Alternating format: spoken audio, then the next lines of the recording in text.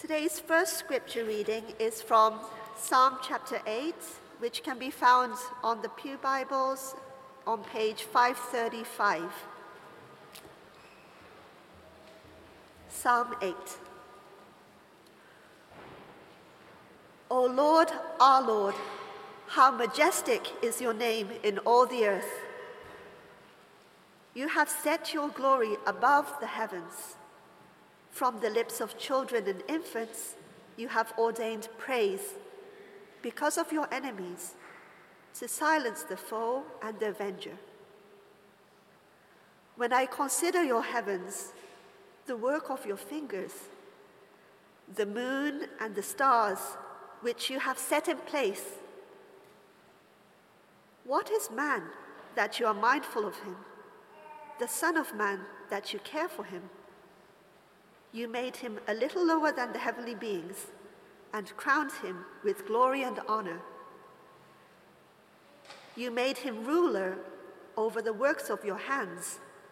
You put everything under his feet, all flocks and herds, the beasts of the field, the birds of the air and the fish of the sea, all that swim the paths of the seas. O Lord, our Lord, how majestic is your name in all the earth. The second scripture reading is from Matthew 7, chapter 7, verses 9 to 11, which can be found on your Pew Bibles on page 961.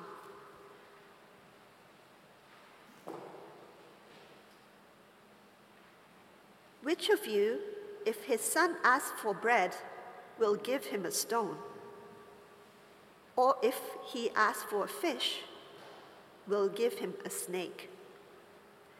If you then, though you are evil, know how to give good gifts to your children, how much more will your Father in heaven give good gifts to those who ask him? This is the word of the Lord.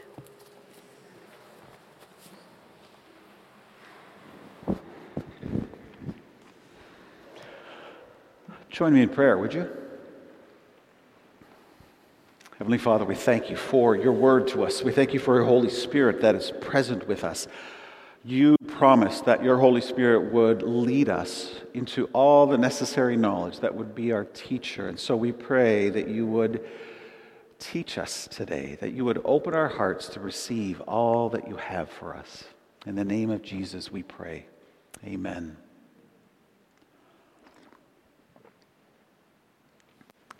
As you know, there's a federal election going on right now here in Canada. And that election certainly has not been a boring race so far, has it? At its start, it sort of felt like it was going to be a yawner, but my goodness, how things quickly turn in these election cycles. For me, one of the most fascinating moments of this election so far was an interview with Green Party leader Elizabeth May. It was conducted by the CBC. They were in a cafe somewhere, and the reporter of Power and Politics, the show, was speaking to her. And near the end of the interview, just was peppering her with a couple of personal questions. And then she asked the Green leader this question. She said, "Who's your personal hero?" And without hesitation, Elizabeth May answered, "Jesus Christ." And then, almost as quickly, she apologized and said, "I'm sorry." And the reporter asked, "Why did you say sorry?" And she said, "Well, I didn't bother to self-edit." Now, Elizabeth May, she's a Christian, she's an unabashed follower of Jesus Christ, and I love it that in this unscripted moment, her faith just bubbles to the surface, just naturally. But her quick apology for naming Jesus Christ as her hero, while I get it in the context of being a political leader of a multicultural, multi-faith nation, I find that response to be emblematic of a struggle almost any Canadian Christian has living in secular Canada. How do we speak appropriately, fittingly of our faith in our world? How can we speak of our faith with a proper confidence without needing to say at the end, "I'm sorry"? That's just not a Canadian thing. How do we say, not with any arrogance, right? Not with any in-your-face triumphalist imposition, as has happened recently here in Toronto. How do we speak of our faith? Not with that, but also not with a mousy silence either, not with a blushing awkwardness. For so many Christians in Canada, there is this pressure to keep their faith on the down low. There's an external pressure, I think we feel. In the cultural moment we live now, religious convictions in general, Christian convictions in particular, are critiqued, often seen as offensive, maybe a quaint relic of the past, or at worst, a repressive force of bigotry in the world. So we feel that external pressure around us, but I think there's an internal pressure we also sense. There's an anxious uncertainty about Christianity, about what we believe, maybe a misunderstanding about the claims of Christianity. It seems like the cultural narrative is that the church is in decline, and there's so many questions posed towards Christianity, and somewhere in the quiet spaces of our heart, we might wonder, is the gospel a spent power? And so doubt and uncertainty creeps in, and there can be a tentativeness with which we hold our beliefs. But fear and anxiety are not a Christian frame of mind. Author Marilyn Robinson says fear is not a Christian habit of mind. Rather, there has always been a poised, proper confidence Christians have held as a manner of being. And today we're beginning a multi-week series, looking at the Apostles' Creed, that central summary of the Christian faith. That central summary held by Christians throughout time, throughout history, in every culture, in every country. And the Apostles' Creed begins with this poised assertion, I believe. Not just once, but 3 times in the Creed, I believe. Not I think so. Not probably. Not I'm sorry. But a simple, confident, I believe. I hope that tells you that as a follower of Jesus Christ, you can hold to the Christian faith with a proper confidence. And you can do that because we live here in Canada. Here's the little secret that not too many people acknowledge. Everyone has a creed. Everyone has a personal creed of faith assumptions that are unprovable. Everyone does. Unprovable assertions that people hold to on the basis of faith. So, for example, someone to say to you, how can you say Jesus Christ is the way, the truth, and the life? It's wrong to make exclusive truth claims like that. That is to make a creedal statement, a faith statement. It is saying, I believe there's no absolute truth. I believe that all religions are the same, therefore you shouldn't say that. Those are faith statements someone is making. Everyone has a creed of foundational, unprovable assertions. And in fact, that is the only way that reason functions. It's really fascinating. Reason is this beautiful gift God has given to us. But reason functions under the guidance of an antecedent belief. It functions on the basis of a prior faith foundation. And then reason extrapolates all the implications of what that faith foundation guides and directs. So you can confidently say, I believe, because everyone else is doing it to you. They might pose it or frame it as, well, this is proof. Faith assumptions. And so for millennia across the ages, in conditions really no different than ours today, in every culture and context, Christians have stood and confidently said, I believe. I believe in God. The Apostles' Creed was not, as many assume, a creed written by the apostles. It took its name not because of the apostles. There's a legend that each apostle wrote a line, the 12 lines of the Apostles' Creed. Not so. It's just an accurate summary of the apostolic teaching, the legacy on which the church has been founded. And the earliest versions of the Apostles' Creed get traced back to really first century baptism, but some of the form we have now, it came in the second century. And Christians needed sort of an accurate summary of the apostles' authoritative teaching. And so the Apostles' Creed became sort of a gospel cheat sheet. It's just like, oh yeah, here's my faith. And it was a handy way for Christians to be able to speak about, to recite the faith, that they could memorize it and speak it. Now, that should tell you something about the Apostles' Creed. It means it doesn't tell you everything about the Christian faith, right? It's a summary. It's a summary of the essentials, but it doesn't spell out everything. There's lots of details to be fleshed out as well. And as we work through the Apostles' Creed, you might read things or hear things in it that seem perhaps a little strange or unfamiliar if you're new to the Christian faith, or maybe things that you have questions about.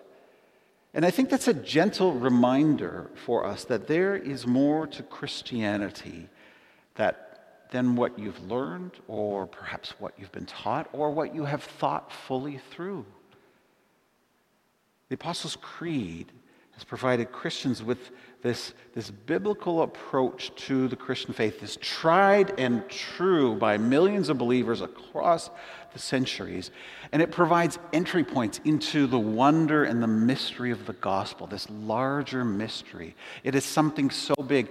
G.K. Chesterton once talked about the Apostles' Creed of orthodoxy like a key that fits a lock and opens a door into which you open into a whole new world that you spend the rest of your life exploring.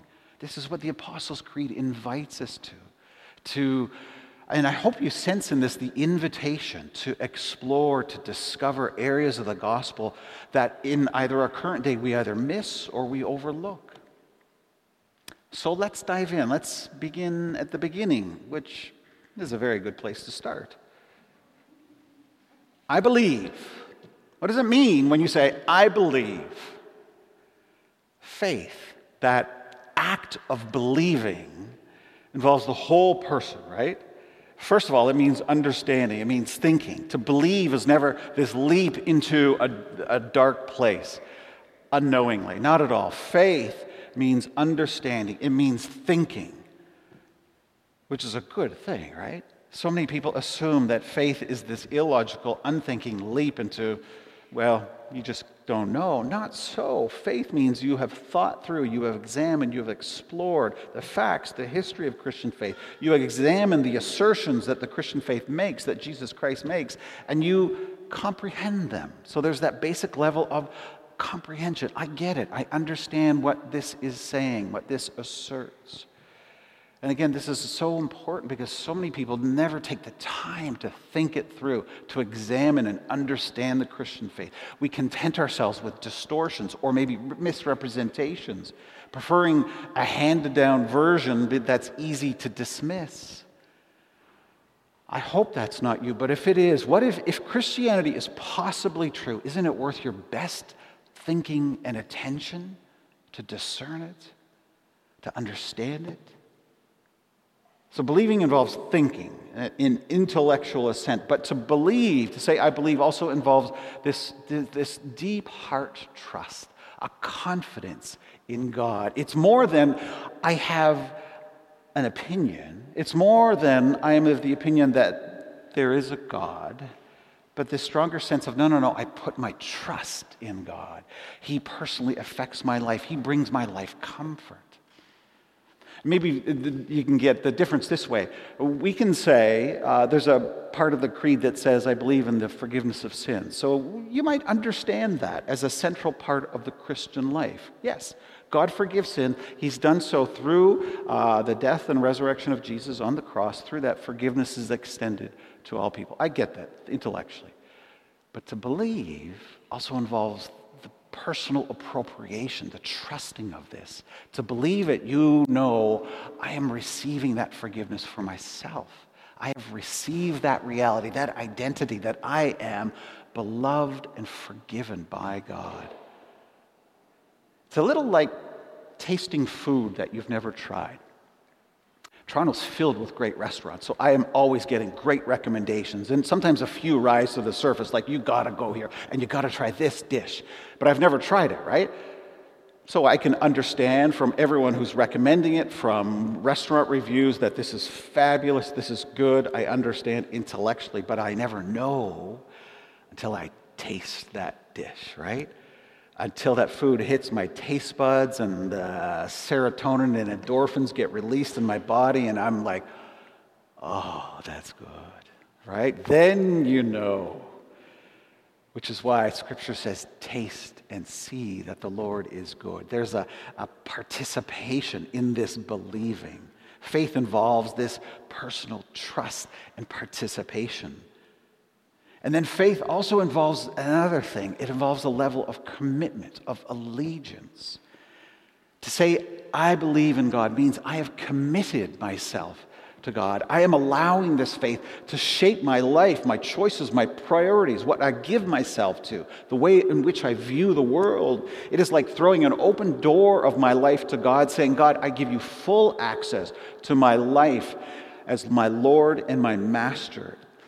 It means obedience.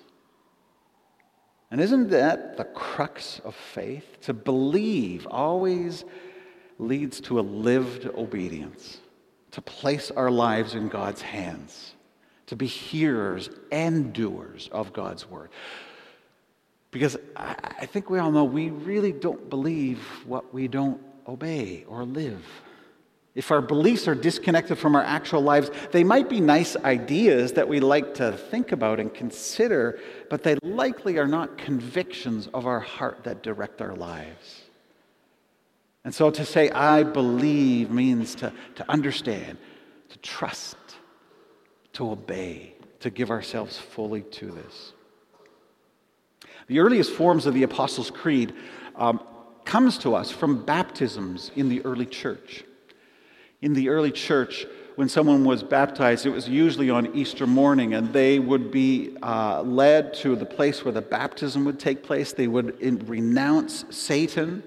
They would be anointed with water, and they would be led to the water of baptism. Usually they would be led naked. We don't do that here with baptism, so you're okay with that way. But at that point they would. And then they would be asked this, do you believe in God the Father? And they would say with the Latin usually, credo, which is, I believe. They'd be dunked. Do you believe in God the Son? I believe. They'd be immersed. Do you believe in God the Spirit? And they would be plunged down into the waters of baptism and raised up again. That threefold structure, this Trinitarian structure, is the form of the whole Apostles' Creed. So it emerged out of that baptismal confession and allegiance to Jesus Christ. And here's the interesting thing. So the Apostles' Creed not only taught the essentials of the Christian faith, it reminded Christians daily of what was core to the faith, but it also reminded them of their baptism, of their new identity in Jesus Christ. A person became a disciple of Jesus and a member of the church by making this confession, by making this baptism, and it was a pledge of allegiance. And so every time we say the Apostles' Creed, it is a reminder not only of our identity, but of that allegiance. It's sort of like a couple when they renew their vows of marriage. They're renewing those vows. Every time we say the Apostles' Creed, we're renewing our vows, our pledge of allegiance to God. We say, I believe in God. But what sort of God? We live in a multi-faith world of many religions. To say, I believe in God is not an uncommon thing, right? You know, many people who you live and work with and go to school, they would say, sure, I believe in God. Canadians believe in some generic transcendent force or reality, whether that is a deity or many different deities, whether that is an ineffable force, whether that is a higher power, or whether that is something like Rudolf Otto, the German philosopher, called this numinous sense, this mysterium tremendum. A lot of different understandings of what I believe in God means. So the Apostles' Creed specifies a specific understanding of the God we as Christians believe in. Not a generic God, not the unmoved mover of philosophy, but the God revealed in Jesus Christ. It's interesting, the whole creed really emerges out of that core basic confession. I believe in Jesus Christ. Christ is Lord. It begins with our encounter with Jesus. And Jesus uncovers a very particular revelation of who God is, right? Jesus, Scripture tells us, is the perfect image of the invisible God. He's God. And he reveals God to us as Father. And so the creed begins, I believe in God the Father Almighty, maker of heaven and earth. I believe in God the Father because Jesus reveals God to us as Father. Remember when he was teaching his disciples how to pray, he says, this is how you should pray. Father in heaven. And the disciples were flabbergasted because no one talks to God as a father. And yet Jesus says, this is who God is, Father in heaven. And later on, Jesus would say, God is my Father and your Father. And what Jesus is doing in all of this and what the Apostles' Creed is teaching us is we're invited into a relationship with God, that same relationship that Jesus enjoys with the Father. The relationship Jesus has with God is very unique, right? It's personal. It is one of intimacy. Jesus calls God Abba, Father, which is like Daddy, this relationship of profound intimacy. It's a relationship of love and affection. It's one of shared purpose and mission. Jesus would say, whatever the Father does, those things the Son does too. It's like, I don't do anything that my Father doesn't do. There's this joint mission together. And so we understand God as Father because this is how Jesus relates to God. Jesus invites us to relate to God in that very same way. Now we understand that for probably a lot of people today, that way of describing God might be a little problematic for a variety of different reasons. And one Australian theologian, Ben Myers, asks many of the questions we might put to this creed. Does calling God this way, does it give a privileged place to masculine language? Does it imply that there's a gender in God? Those might sound like contemporary questions for us today, but those questions the early teachers of the church were sensitive to. And they took great pains to explain, as they looked at the Bible and as they understood the Bible using the word Father, that it used it without any connotations of gender. So what does it mean then? For Christians, the word Father describes relationship. As the Father and the Son relate to one another, so we share that intimate relationship with God. Father and Son are relational words that speak of relationship of God the Father and God the Son. And we're invited to that relationship with God to become children, to become family. We are invited to know that sense of belonging to God. And then interestingly enough, the next descriptor is Almighty. And it's connected to God the Father in important ways. Almighty can sound daunting, can't it? You know, we're cautious around power, whether that be electrical power or political power, because we know that it can be dangerous if not treated properly. There can be harm experienced when you mess around with power. We've all seen how power can lead to domination and control and sometimes harm. But the Creed teaches us that we are related to a God who possesses power, but not power as we know. The teachers of the early church would often speak of God like a breastfeeding mother, which is a marvelous maternal image. So the early church teachers would trot out this image. Again, because they understood Father not in terms of any gender, but in terms of relationship. They could also speak of God as this breastfeeding mother. They were borrowing an image from Scripture. And they were thinking, think of that image, right, of a child being fed at her mother's breast, cared for, protected, loved, nourished. The church is saying this is God's power. That reading from Matthew chapter 7 reminds us of that strong, maternal, nourishing power of God, where Jesus says, listen, if you give good gifts to your children, if you, though you are evil, know how to good gifts, how much more will your Father in heaven give good gifts to you? God is a good, generous, nurturing Father. His power is directed at blessing. God's mighty power is not one of domination, but it is one of flourishing. It is the capacity to project good into the lives of others. God's power is this power to sacrificially love and serve, the power to empower others, to bring flourishing to all things and all people. And yet, we struggle to really trust this truth, don't we? Because remember, if faith is not just cognitively understanding, but if it actually is trusting and obeying, what happens when suffering hits our lives? What happens when life doesn't go the way we expect? When we feel our own vulnerability or those we love? And I know some of you are right there now. Right? You're dealing with some deep suffering in your life. Physical, emotional, mental anguish. Those are some of the most significant challenges to faith, to believing. It is so hard to understand, to believe, to trust when suffering hits. You're trying to figure out, how does this fit? How does my suffering fit with the belief that God is both mighty and a good Father? And so in our suffering, we can sometimes feel so isolated from God, maybe abandoned by God. That's a very common experience. Or we feel like there's a shame or condemnation, like this is a punishment from God somehow. And I wish we had time to dive into this more. And if you're in this place, please talk to the pastoral staff. We are here to meet, to talk, to pray with you about this. But you need to know our faith offers us great hope.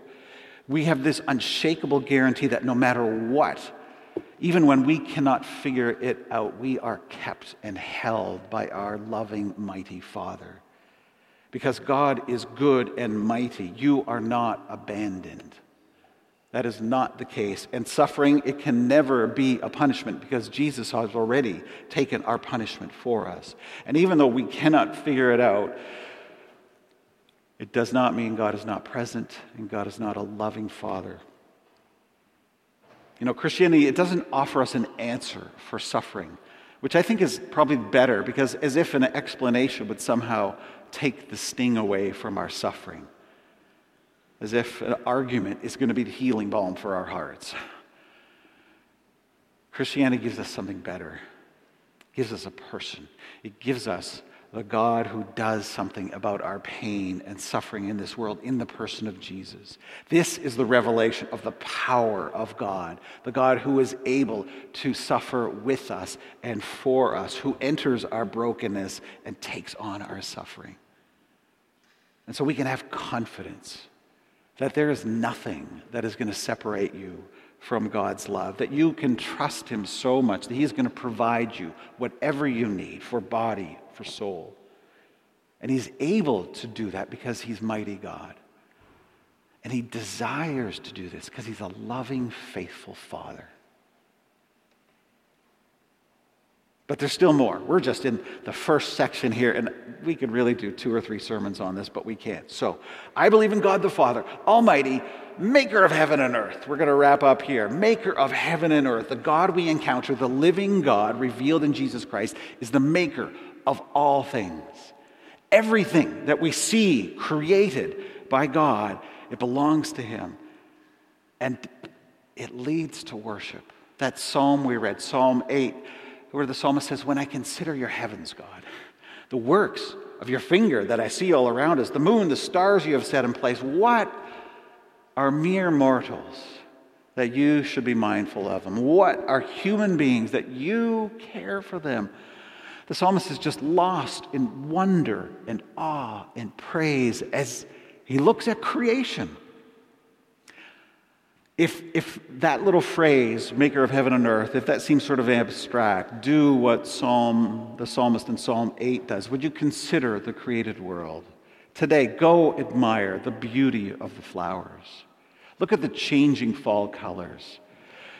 Watch a river flow by. Just watch quietly the river go by. Watch birds in flight. Study your hand as you punch keys on the keyboard or as you watch someone play piano.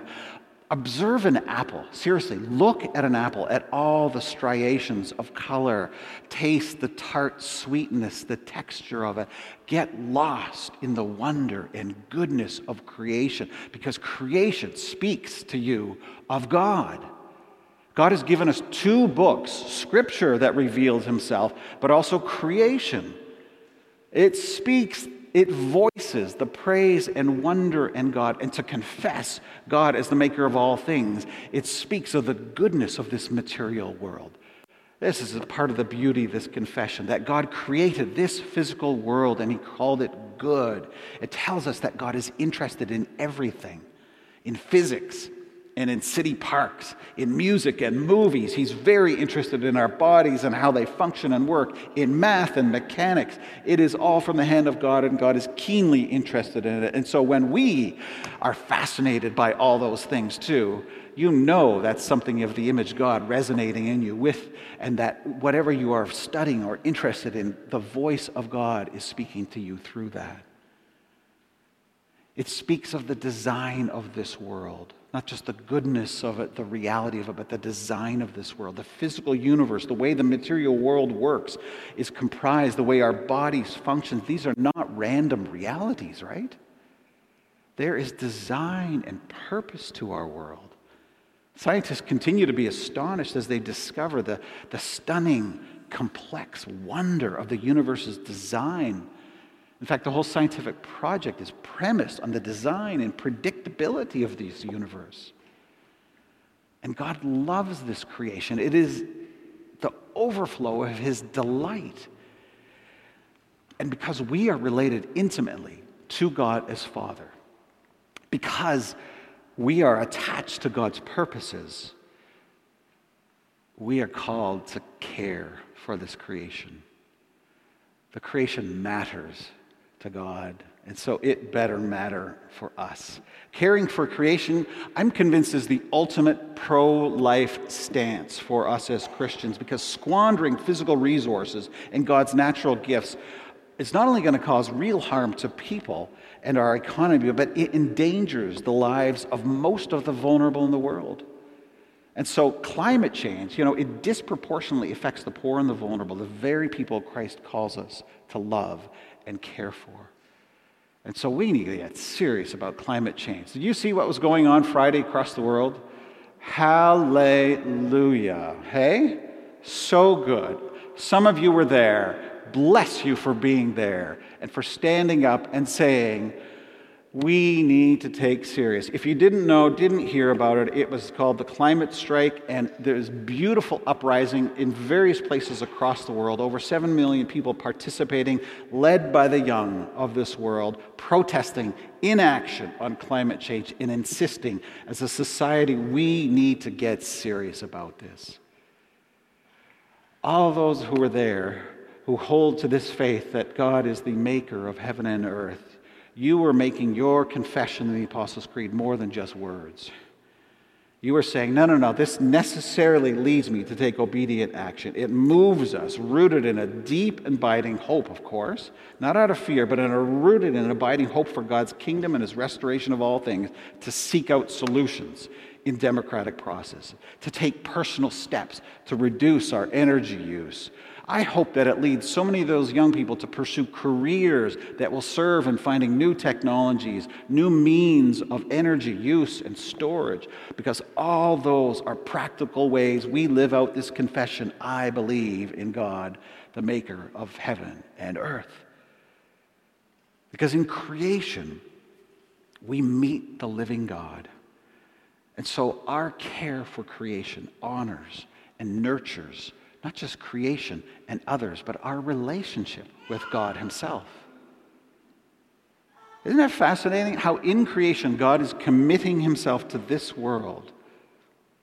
Like God doesn't create the world, set it in motion, and then head off to other projects, leaving the earth on its own. Not at all. God has intimately tied himself with this world. He commits himself to this world. This is what we're confessing in this. Involving himself intimately in this world, which means that the creed doesn't end here, but moves next to how God entered time and space in his Son, Jesus Christ, because of his commitment to creation. But that's next week. Come back for that next week. Until then, we're going to recite the Apostles' Creed now. I invite you to speak these words of the Creed together, to speak them with a humble but poised confidence. And as we speak them, let's also then go and live these words out in our lives.